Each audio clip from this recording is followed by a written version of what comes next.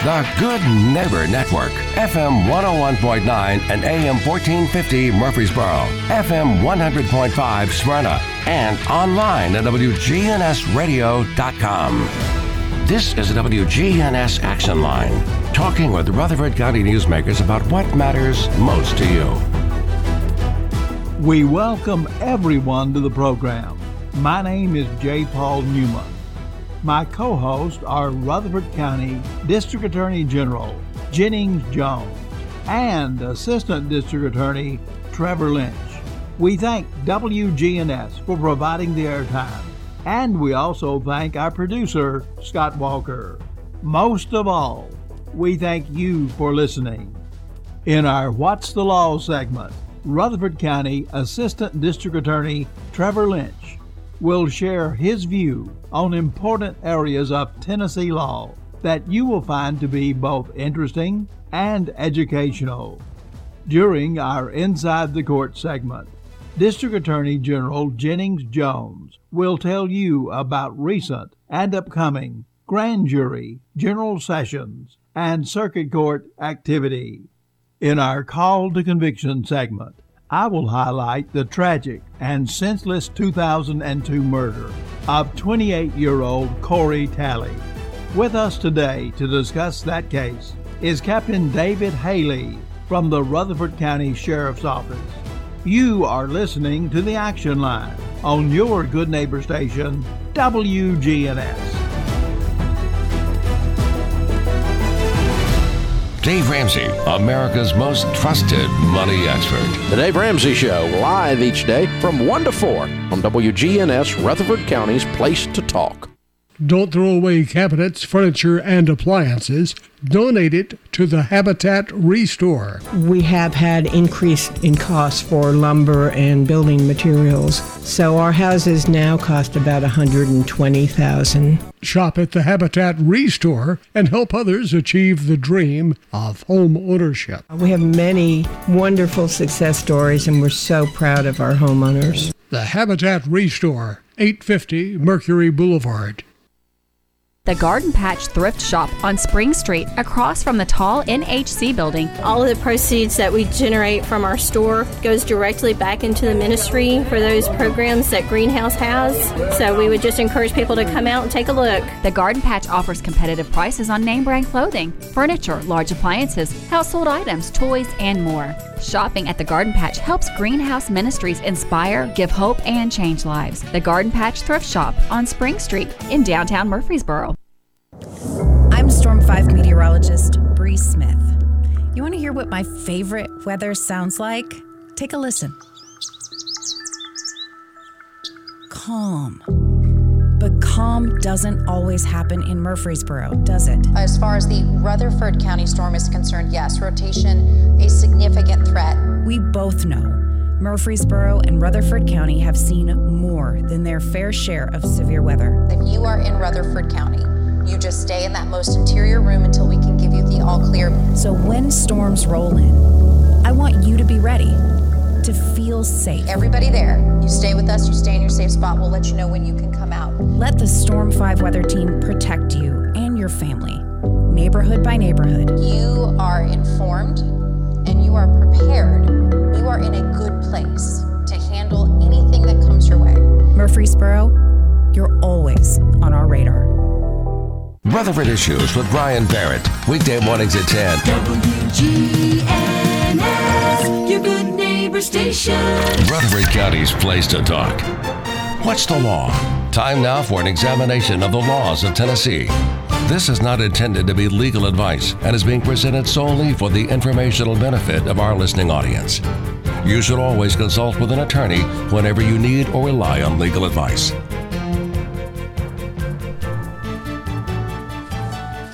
Good morning, listeners, and thank you again for having me as part of your show, J. Paul.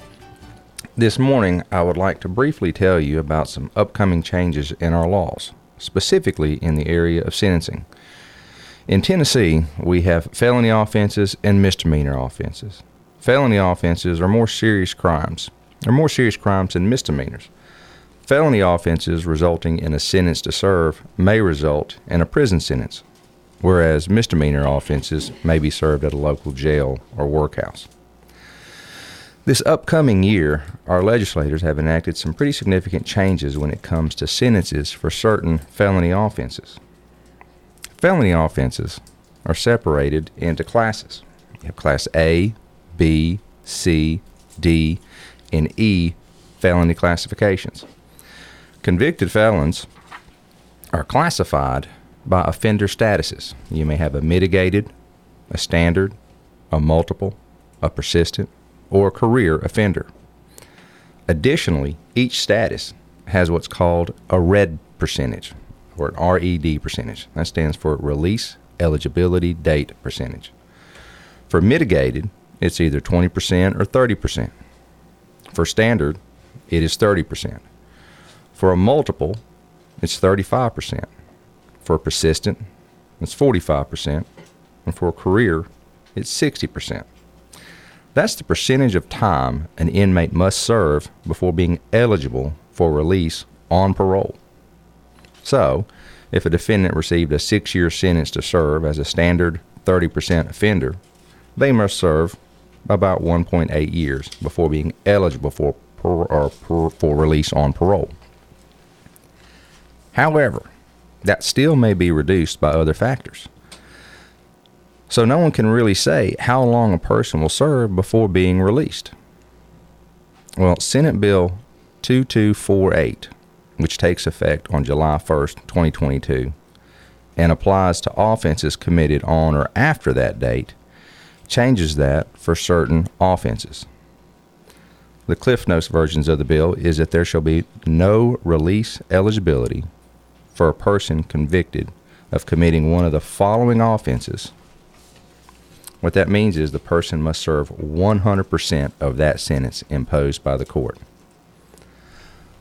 The offenses they've applied that to are attempted first-degree murder, second-degree murder, vehicular homicide by intoxication, aggravated vehicular homicide, especially aggravated kidnapping, especially aggravated robbery, carjacking, and especially aggravated burglary.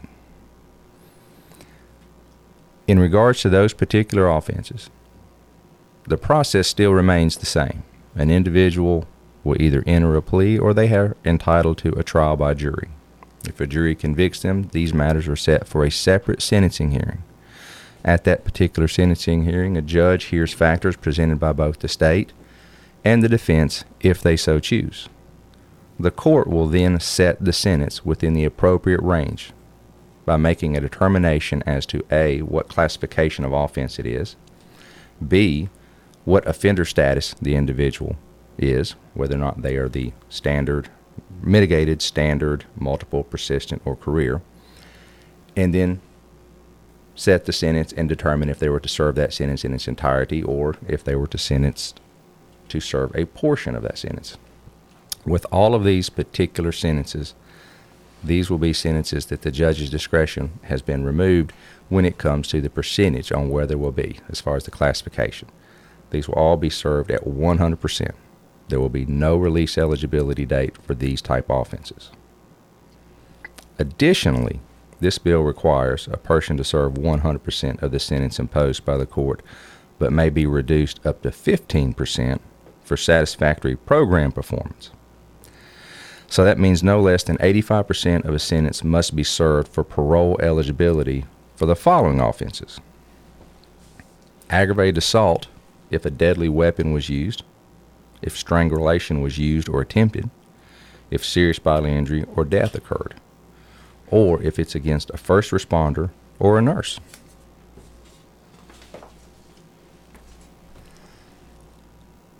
Following offenses are including offenses of voluntary manslaughter, vehicular homicide by recklessness, drag racing, or conduct causing death in a construction zone.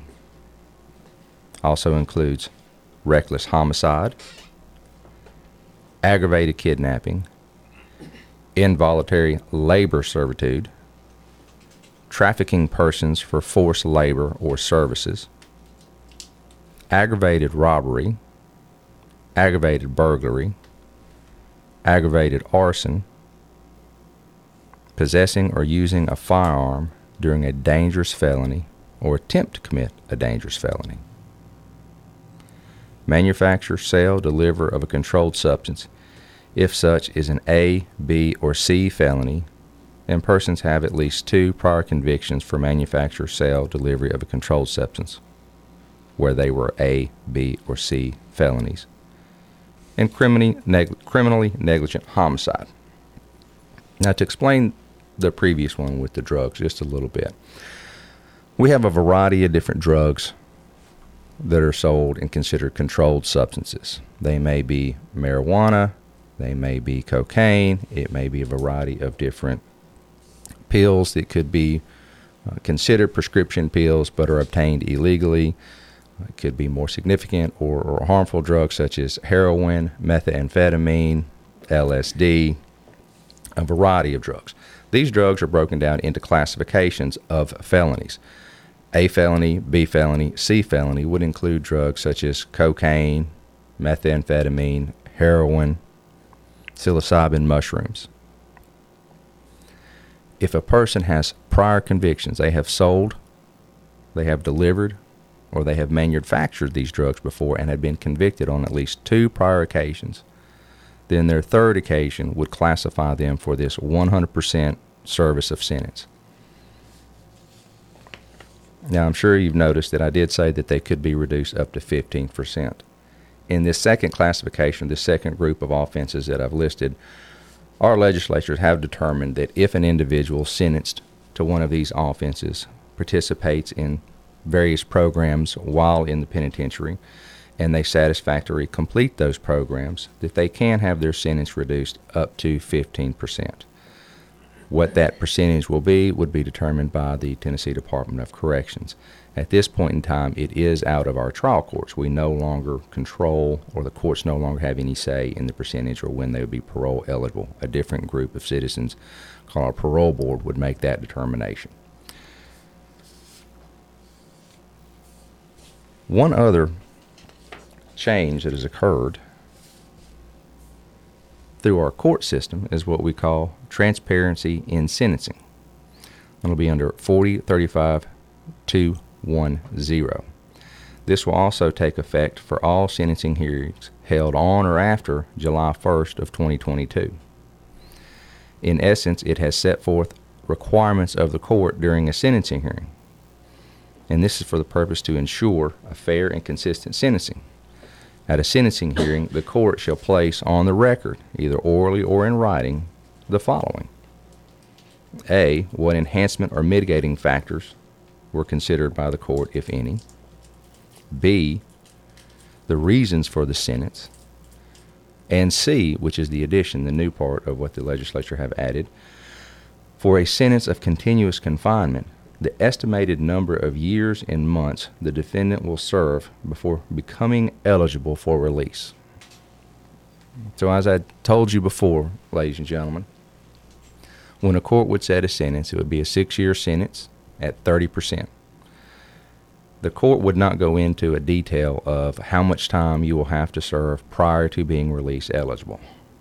Now, our legislature has said during a sentencing hearing, they do want our courts to get into the fact if an individual is sentenced to, let's say, that 6-year sentence at 30%, the court also then must include on the record that that would be an estimated 1.8 years of service.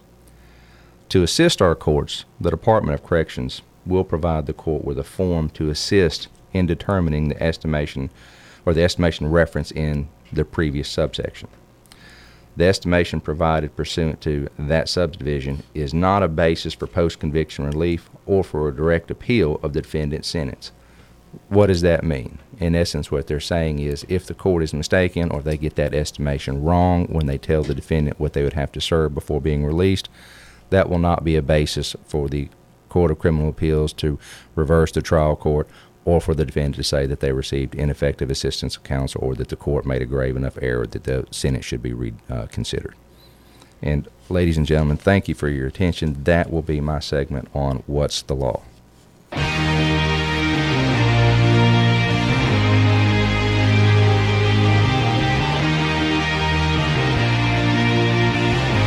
This is MTSU President Sidney McPhee. You're listening to WGNS, your local connection to Blue Raider Athletics. WGNS AM, FM, online. Hi, this is Amanda from Animal City, inviting your family to come do business with my family. Whether your friends have scales or feathers, we have the things for them here at Animal City. I think one of the best things at Animal City is our staff. We have a team of dedicated pet lovers and knowledgeable professionals to help you with your pet's needs. When you come see us, don't forget to check out our basement level. We have 2 full stories of pets and pet supplies. Come see us at Animal City, 919 Northwest Broad Street in Murfreesboro. Hi, this is Peter Demas with Demas's Restaurants. One of the places I love to eat out the most and still be able to do so and maintain a healthy weight is at Demas's. You can get those options on the menu online at www.demasrestaurants.com. You can make the decisions that you want to make before you come in. We have options ranging from grilled chicken to fish. You can get it with a side of green beans or spinach or even zucchini. Please have your family join our family for lunch or dinner at Demas's. I'm Payne Hardison, and I'm a resident here at Adams Place. The food, the company, the exercise, and everything is tremendous here, and it's just a house full of friends. Well, it's a way for a person that needs care to lift that burden off of their family and to come here at Adams Place and thoroughly enjoy every day. I'm Terry Deal. Call me for more information about Adams Place, Memorial Boulevard, across from Walmart. Don't throw away old flags. WGNS retires Old Glory with respect. Bring those tattered Bibles here too. We're more than talk. What's the law? Time now for an examination of the laws of Tennessee. This is not intended to be legal advice and is being presented solely inside the courts. A look at this month's trials, pleas, and grand jury action. Inside the Courts is presented as a courtesy of the Rutherford County Clerk's Office. Good morning, everyone. This is your District Attorney, Jennings Jones, and in this segment, I will be your tour guide as I take you inside the courts. We begin this segment by stating that none of the defendants named in upcoming trials or hearings have been convicted, and, of course, they are presumed by our law to be innocent. With that as a prelude, we will now go inside the courts. On April 6th of this year, officers with the Murfreesboro Police Department responded to an apartment complex on Old Las Casas Road. The body of Mr. Ryan Wolcott was found laying on the floor of his apartment. He had been beaten and stabbed to death. Detective Julie Cox with the Murfreesboro Police Department has been assigned as the lead investigator in this case. Alistair Jennings, one of Mr. Wolcott's roommates, has been developed as a suspect in Mr. Wolcott's death. Detective Cox's investigation has resulted in physical evidence and witness statements that connect Mr. Jennings to the murder of Mr. Wolcott. Mr. Jennings has been charged with first-degree murder. This matter is currently set in the General Sessions Court of Rutherford County. The next court date is scheduled for August 3rd of this year. The defendant is represented by counsel Miss Barbara Penland Lefevers. The state is represented by Assistant District Attorney Trevor Lynch. On September the 27th of last year, deputies with the Rutherford County Sheriff's Department responded to a residence on Bivens Hill Road in reference to a shooting. Once on scene, deputies located Miss Toni Odom, the victim of a gunshot wound. Miss Odom died from her injuries. Detective Ty Downing with the Rutherford County Sheriff's Department has been assigned as the lead investigator. After interviewing witnesses and reviewing physical evidence found at the scene, Erwin Odom, the victim's husband, was identified as the suspect. At the conclusion of the investigation, Mr. Odom was charged with first-degree murder. Mr. Odom is represented by Murfreesboro attorney Josh Crane. The state is represented by Assistant District Attorney Sarah Davis. This matter is set in the General Sessions Court pending completion of a mental health evaluation. On February 12th of this year, the Murfreesboro Police Department responded to a parking lot on Middle Tennessee Boulevard in response to a shooting. Upon arrival, officers discovered at least 5 individuals who had been struck by gunfire. 2 individuals had been shot multiple times, including Mr. Brandon Anderson, who later died from his injuries. Detective Cody Thomas has been assigned as the lead investigator. Upon conclusion of the investigation, Detective Jacob Fountain charged Mr. Jamar Marks with first-degree murder, attempted first-degree murder, 3 counts of aggravated assault, employing a firearm during commission of a dangerous felony, possession of a firearm by a convicted felon, and reckless endangerment with a deadly weapon. Mr. Marks is scheduled to appear before the General Sessions Court in Rutherford County on June 30th, 2022. Mr. Marks is represented by Murfreesboro attorney Josh Crane, while the state is represented by Assistant District Attorney Trevor Lynch. On December 4th of 2020, officers with the Murfreesboro Police Department were dispatched to an apartment complex on North Rutherford Boulevard in reference to a shooting that resulted in the death of Mr. Montavious Jones. Mr. Jones was left laying in the parking lot of the apartment complex. Murfreesboro Detective Chris Pate was assigned as the lead investigator. After the shooting, Mr. Mikhail Boyd was located at St. Thomas Rutherford Hospital, having sustained a gunshot wound. Video surveillance footage showed Mr. Boyd being brought to the hospital by Mr. Tevin Campbell and Mr. Paul Turner.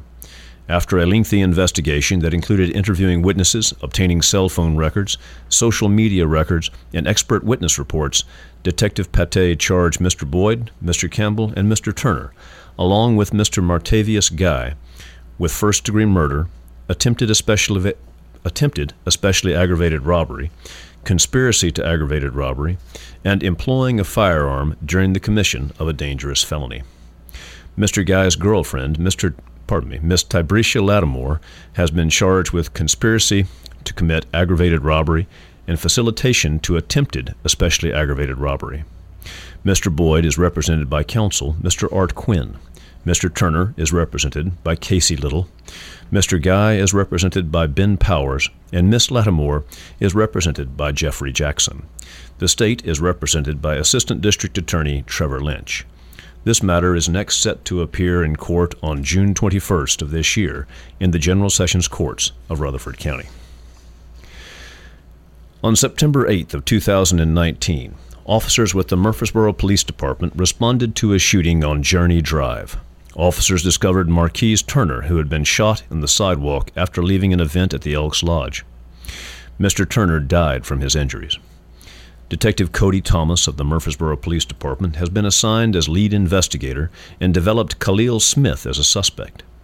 Upon the conclusion of the detective's investigation, Mr. Smith was charged with second-degree murder and possession of a firearm by a convicted felon. Khalil Smith is presently incarcerated at the Rutherford County Adult Detention Center. Mr. Smith is represented by counsel Mr. Michael Offinger. The state is represented by Assistant District Attorney Trevor Lynch. A preliminary hearing was held on April the 6th of this year, and the General Sessions Court found probable cause to bind this matter over to the grand jury. This matter is now awaiting presentment to the Rutherford County Grand Jury. On April 24, 2021, officers on patrol heard gunshots and responded to 1621 Middle Tennessee Boulevard. Officers found Mr. Shakur Ali, who had been shot and later died from his injuries. Apollo Cantrell was identified as the shooter and fled the state. Detective Richard Presley of the Murfreesboro Police Department has been assigned as lead investigator in this matter. Through cooperation with the state of Iowa, Mr. Cantrell was apprehended. He is presently incarcerated at the Rutherford County Adult Detention Center on charges of second-degree murder in possession of a firearm by a convicted felon. He is represented by Murfreesboro attorney Will Fraley. A preliminary hearing was held on February 7th of this year, and the General Sessions Court found probable cause to bind the matter over to the grand jury. This matter is now awaiting presentment to the Rutherford County Grand Jury. On February 6th of 2021, officers with the Murfreesboro Police Department responded to a shooting resulting in the death of 21-year-old Giovanni Gillis at a residence on Ewing Boulevard. Detective Cody Thomas has been assigned as lead investigator. Upon conclusion of Detective Thomas's investigation, Larry Johnson II has been charged with first-degree murder. Mr. Johnson is represented by counsel Mr. Michael Flanagan, while the state is represented by Assistant District Attorney Trevor Lynch. Following a preliminary hearing in the General Sessions Court of Rutherford County, on May 5th of last year, the case was bound over to the grand jury, where it is awaiting presentment. On June 27th of 2018, officers with the Murfreesboro Police Department responded to a shooting on Old Las Casas Pike. Upon arrival, officers located Dylan Biddle Jr., who had sustained multiple gunshot wounds. Mr. Biddle later died from his injuries. Officers were also contacted about an unknown male that had been shot and was attempting to get into vehicles at the Reeves Rogers Elementary School. That male was later identified as Albert Mustafa. Detective Doug Arrington with the Murfreesboro Police Department was assigned as lead investigator. Multiple witnesses were interviewed and evidence on the scene was collected. Upon conclusion of the investigation, it was determined that Mr. Mustafa and Devontae James went to a residence on Old Las Casas with the intent to commit a robbery. Mr. Biddle was a guest at that residence. Mr. Mustafa and Mr. James entered the residence and attempted to rob Mr. Biddle. During the course of the attempted robbery, Mr. Biddle was shot and killed.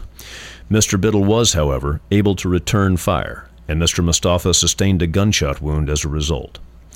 Mr. Mustafa and Mr. James were charged with first-degree felony murder, aggravated robbery, employing a weapon during the commission of a dangerous felony, and conspiracy to commit the same. Mr. Mustafa is represented by Murfreesboro attorney Mr. Thomas Parkerson, while Mr. James is represented by Mr. Russell Perkins. The state is represented by Assistant District Attorney Trevor Lynch. The next court date for both defendants has been set for July 6th of 2022.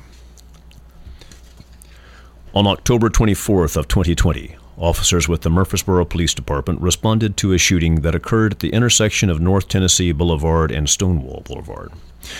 Officers discovered the body of Mr. Blake Bolton, who was the victim of 2 gunshot wounds. Murfreesboro Police Department Detective Albert Miles was assigned as lead investigator. Detective Miles has charged Cody Gilliam with the first-degree murder of Mr. Bolton. Following a preliminary hearing on March 23rd of 2021, the case was bound over to the Rutherford County Grand Jury.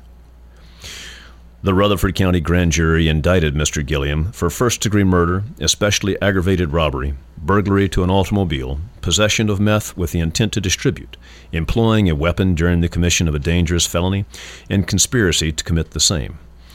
Mr. Gilliam is represented by counsel Mr. Jeff Burton, while the state is represented by Assistant District Attorney Trevor Lynch. The next scheduled court date in this case is July 21st of this year. Mr. Gilliam remains in the custody of the Rutherford County Adult Detention Center. On April the 9th of 2020, officers with the Murfreesboro Police Department responded to a residence on North Rutherford Boulevard in response to a shooting resulting in the death of Mr. Stephen Lopez Jr. Lead investigator Detective Richard Presley has charged Mr. James Evans III with the second-degree murder of Mr. Lopez Jr. Mr. Evans waived his rights to a preliminary hearing and bound his case over to the grand jury. In March of 2021, a grand jury returned a true bill against Mr. Evans. Mr. Evans is represented by counsel Mr. John Mitchell, and the state is represented by Assistant District Attorney Trevor Lynch. The case is next set to appear in court on July 21st of this year. And that will conclude today's look inside the courts.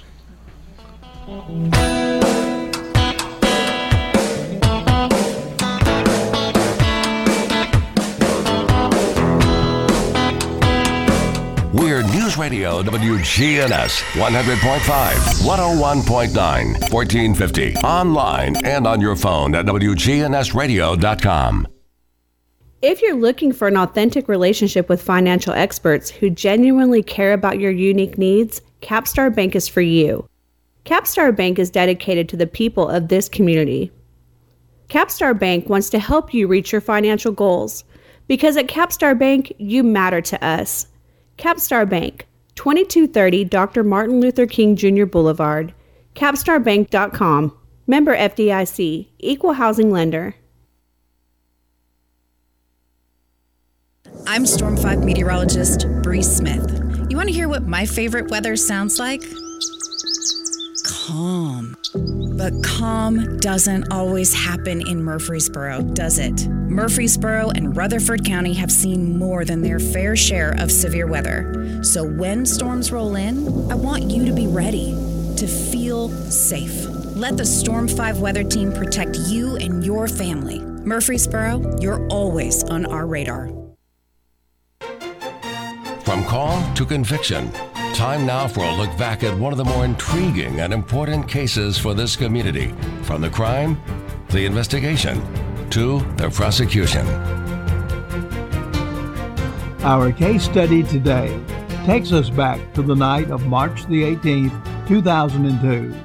The location is outside of the Hooker Bait and Tackle Shop, which is located on Jefferson Pike in the Walter Hill community of Rutherford County, Tennessee. 28-year-old Corey Talley is present at the location. Corey Talley was known in the community. He was a graduate of Laverne High School, where in 1990, Corey helped lead his high school basketball team to the regional playoffs. Corey Talley was also a graduate of Middle Tennessee State University, and Corey Talley was employed as a manager in the music industry. While Corey Talley was at the Jefferson Pike location, two men approached him. The two men were 20-year-old Ante Henderson and 22-year-old Jason Crawford. As the two men approached Corey Talley, an altercation erupted. Crawford and Henderson were in the process of robbing Corey Talley. During the struggle, Ante Henderson held Corey Talley as Jason Crawford fired two shots from his pistol. The shots struck Corey Talley. The two men searched Corey Talley's pockets. Items were taken from Corey Talley and his car. After shooting and robbing Corey Talley, the two men fled the scene, leaving Corey Talley on the pavement, dying from his wounds. The Rutherford County Sheriff's Office responded to the scene. The case was assigned to Detective David Haley. Through excellent police investigation, Jason Crawford and Ante Henderson were developed as suspects, and after being interviewed, Henderson and Crawford were both arrested and charged with the brutal robbery and murder of Corey Talley. Later that year, the Rutherford County Grand Jury indicted both Henderson and Crawford.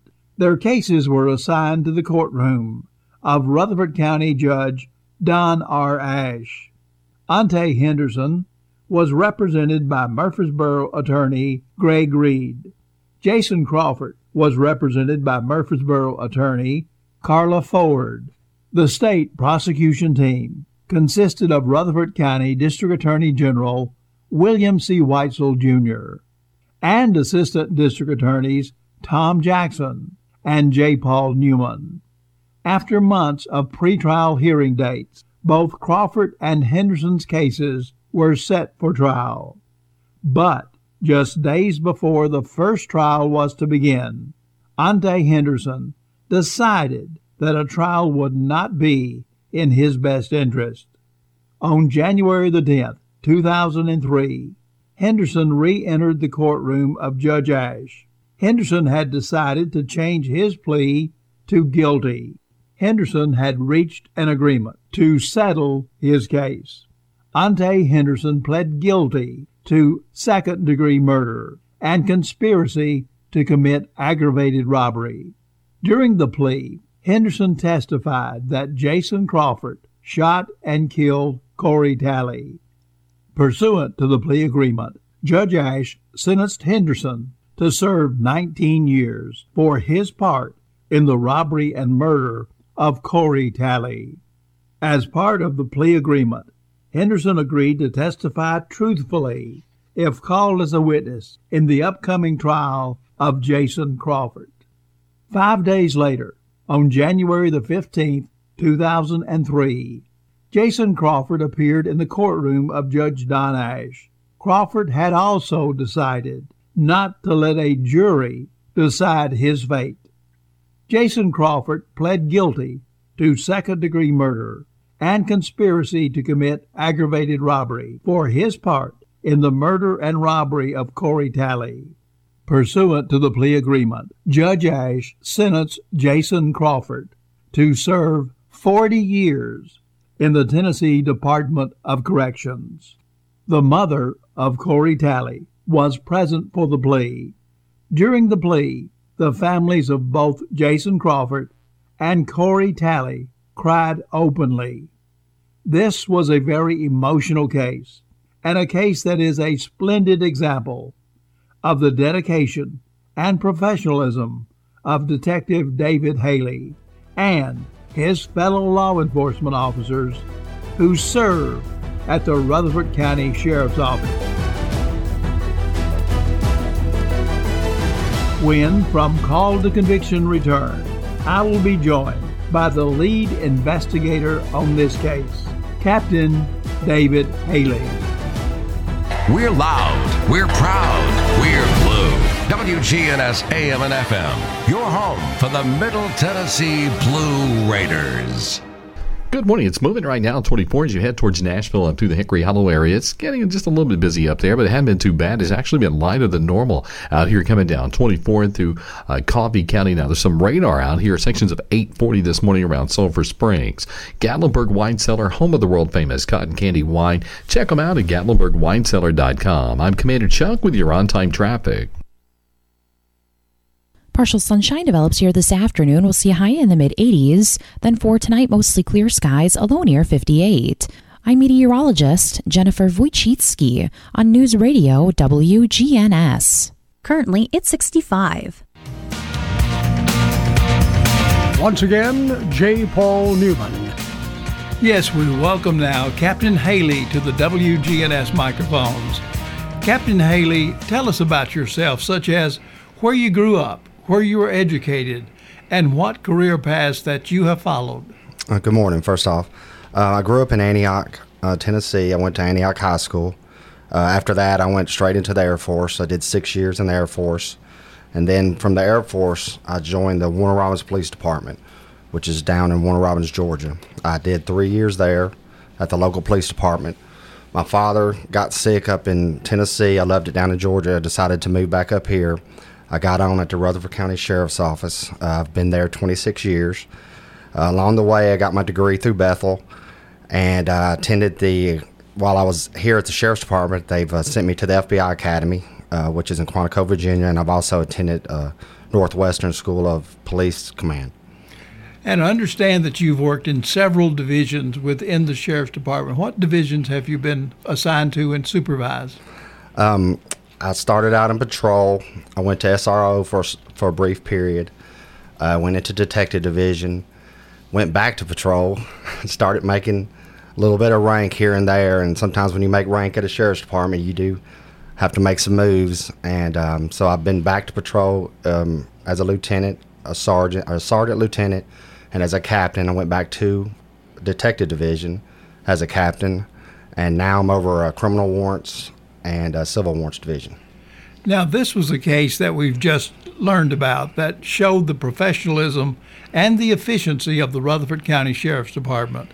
Can you tell us who were the deputies and investigators who contributed to this case being solved so quickly and later so successfully prosecuted? It's a long list, but I can start off by saying the arriving officers were Kelsey, he was a Deputy Kelsey, Sergeant Jones, and Deputy Holton. These guys were the first to arrive on scene. Once getting the call, they locked down the scene, did CPR, life-saving measures. Victim was transported, and then from there, I was given the call. I was on-call detective. It was my first lead as an investigator on a homicide. Luckily, they had Detective Worf was my assistant, and he was an experienced officer, been there a lot longer than me and had a lot more experience. And the good thing about Detective Division is they give you people the whole way along, people that are good at writing search warrants, the guys that are best at finding people, some of the detectives that you know can give you advice just along the way, experienced or not experienced. But I was young, I was eager, and everybody contributed along the way. And also I understand that y'all attempted to give life-saving support to Mr. Talley, but was Mr. Talley still alive when y'all arrived at the scene, or had he already passed away? Looking through the case file, because I wasn't there, I believe that he was already deceased, but it was they got there within minutes. and so they had to do everything that they could. He had 2 gunshot wounds, one being very, very critical. It was in the side of the hip, and it went basically a gut shot, and it ended up bleeding out quite a bit. So when I arrived on the scene, I had nothing but a vehicle there because they had to take the body away. And back then, we didn't have the luxuries of video surveillance, and we didn't have any eyewitness testimony other than hearing the gunshots and seeing some taillights and possibly a red car leaving. So that was just some of the things on the scene at the time. And I understand that at the scene you did not find the firearm or the weapon that was used to shoot Mr. Talley. But I think that Mr. Jack Kiesling of the Sheriff's Department played an important role in recovering that weapon. Can you tell us what Jack did? That's one of the things I mentioned, was having people that have so many different weapons in their arsenal. But Jack was a detective also, and at the time, but he was also on the dive team. He's actually the dive team commander. And I remember when we got the information of possibly where the weapon was in the Stones River. We had quite a bit of flooding at the time. And I remember telling Jack I didn't know anything about a gun going to the bottom of a river, but I thought that it was going to be swept away. And if you know Jack, he's very confident, and he knew he could find that gun. And I remember him at the time just telling me give me a location, and we'll find that gun. And I remember spending all day out there that day in Stones River, and he did find that gun, and I was very surprised. Is Jack still with the Sheriff's Department? Yes, sir, he is. And today's his birthday, so happy birthday, Jack. This was an unusual case for many reasons, but what really stands out to me it was a serious felony investigation, but it resulted in quick arrest of the 2 assailants. How were y'all able to solve the case so quickly? Well, like anything, you need some good breaks or some things to go your way. And I remember after that first day, me and Detective Worf, we really didn't have much. Like I said, no witness information. Back then, cell phone technology is not what it is today. We didn't have any videos from the stores, so we didn't have much to go on. So I remember Crime Stoppers tip came in with somebody that kind of gave that they may have overheard something. And so we really, at the time, that's all we had. So we had to kind of go down that avenue. And it ended up, by getting that tip, the person said that they were on the phone with somebody at the jail. So we had to go through the jail calls, and we ended up finding a jail call where we heard somebody in the background say, "Do you think he'll tell on me?" Asking one of the inmates, "Do you think he'll tell on me?" So we ended up figuring out who that person was, and then we ended up figuring out who he was talking to, and ended up coming to a lady that was working at Fazoli's restaurant. Well, while she was working at Fazoli's restaurant, somebody was in the background, so we had to go back and see the work schedule and who was there, and that ended up giving us our first basic lead. And that's how we just kind of went from there.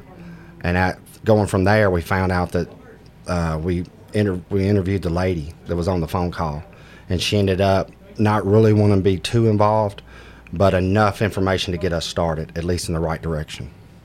And I understand that these phone calls, the general public may think, gee, they're listening in on phone calls. How is that set up, and why is that not illegal to listen to those? You know, one thing I've never understood is the phone calls will tell you at the beginning that these phone calls are monitored. And but they still, and even back then, they talked in code on the phone, because it took us a long time to figure out what was being said. But it's a valuable tool, and it's going to be used every time if you get the chance. And I know sometimes there's people that's not going to say a thing, but there can just be one word in there or one statement, and it can get you at least going. And on this situation, we just heard a voice in the background say, "Ask him if you think he'll tell." And that's all we had to go on, but it ended up getting the ball rolling, getting us in the right direction. And the phone calls, I think, served a dual purpose. They're investigative, but also if someone is planning an escape or something like that, they may call for outside help. And if you're monitoring those phone calls, then you're able to pick that up. Is that correct? That's right. And that's one thing that needs to be monitored. Detective Haley, in this case, 2 people committed this very horrible crime. Looking back into the investigation, were you able to determine if they were both equally responsible, or was one of the 2 a leader and the other a follower? I mean, that's up for interpretation, but to me, they both made similar decisions. They both decided to get in the car. They both decided to go. They both decided to do this robbery. And once the gunshots were fired, they both decided to rob the individual. And they both also decided to try to hide the crime. So I see equal responsibility, but a lot of people would probably think that the person that pulled the trigger, but I just think they were both equally responsible.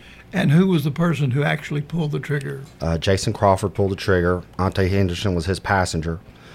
After the shots were fired, Ante got out of the car and held Corey on the ground while the robbery commenced to taking place. And the robbery was of the person and of the car.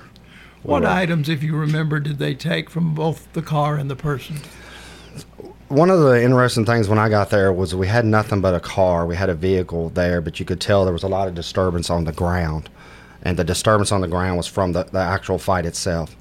And one of the things that we found was the glove box was open and the trunk was shut, but the antenna was shut inside of the trunk. You could tell the antenna was shut inside the truck.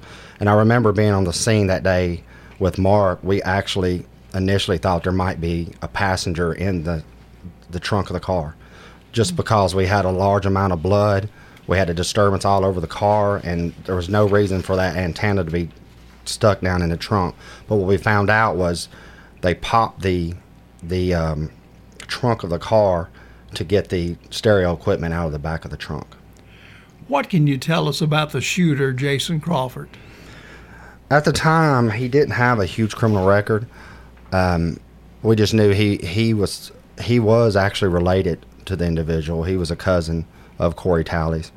But other than that, neither one of them had anything that was very violent in their record that kind of stood out. Maybe some violations or probation violations, things of that matter.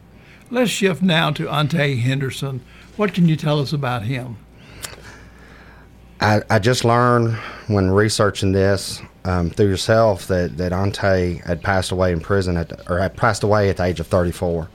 But he was the individual that worked at Fazoli's, and he had a job, and he was moving right along. But I think that night they made a decision together. They were friends to go do this.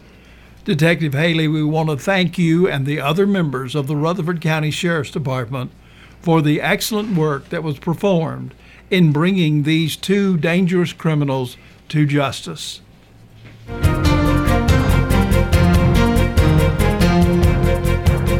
As we end our program today, we thank WGNS for providing the airtime, and we thank our producer, Scott Walker, and we thank our special guest, Captain David Haley from the Rutherford County Sheriff's Office. Most of all, we thank you for listening. Our next scheduled broadcast is Friday morning, July the 1st at 8:10 a.m. on your good neighbor station, WGNS. We leave by saying, a safe community is the responsibility of each and every one of us. For my two co-hosts, Jennings Jones and Trevor Lynch, this is Paul Newman, bidding all of you a safe and blessed day. The District Attorney's Office thanks you for listening to today's program. If you have any information regarding criminal activity in our community, please contact one of our law enforcement agencies. The information presented on today's show is solely for informational benefit and not intended to be legal advice. You should always consult an attorney whenever you need or rely on legal advice.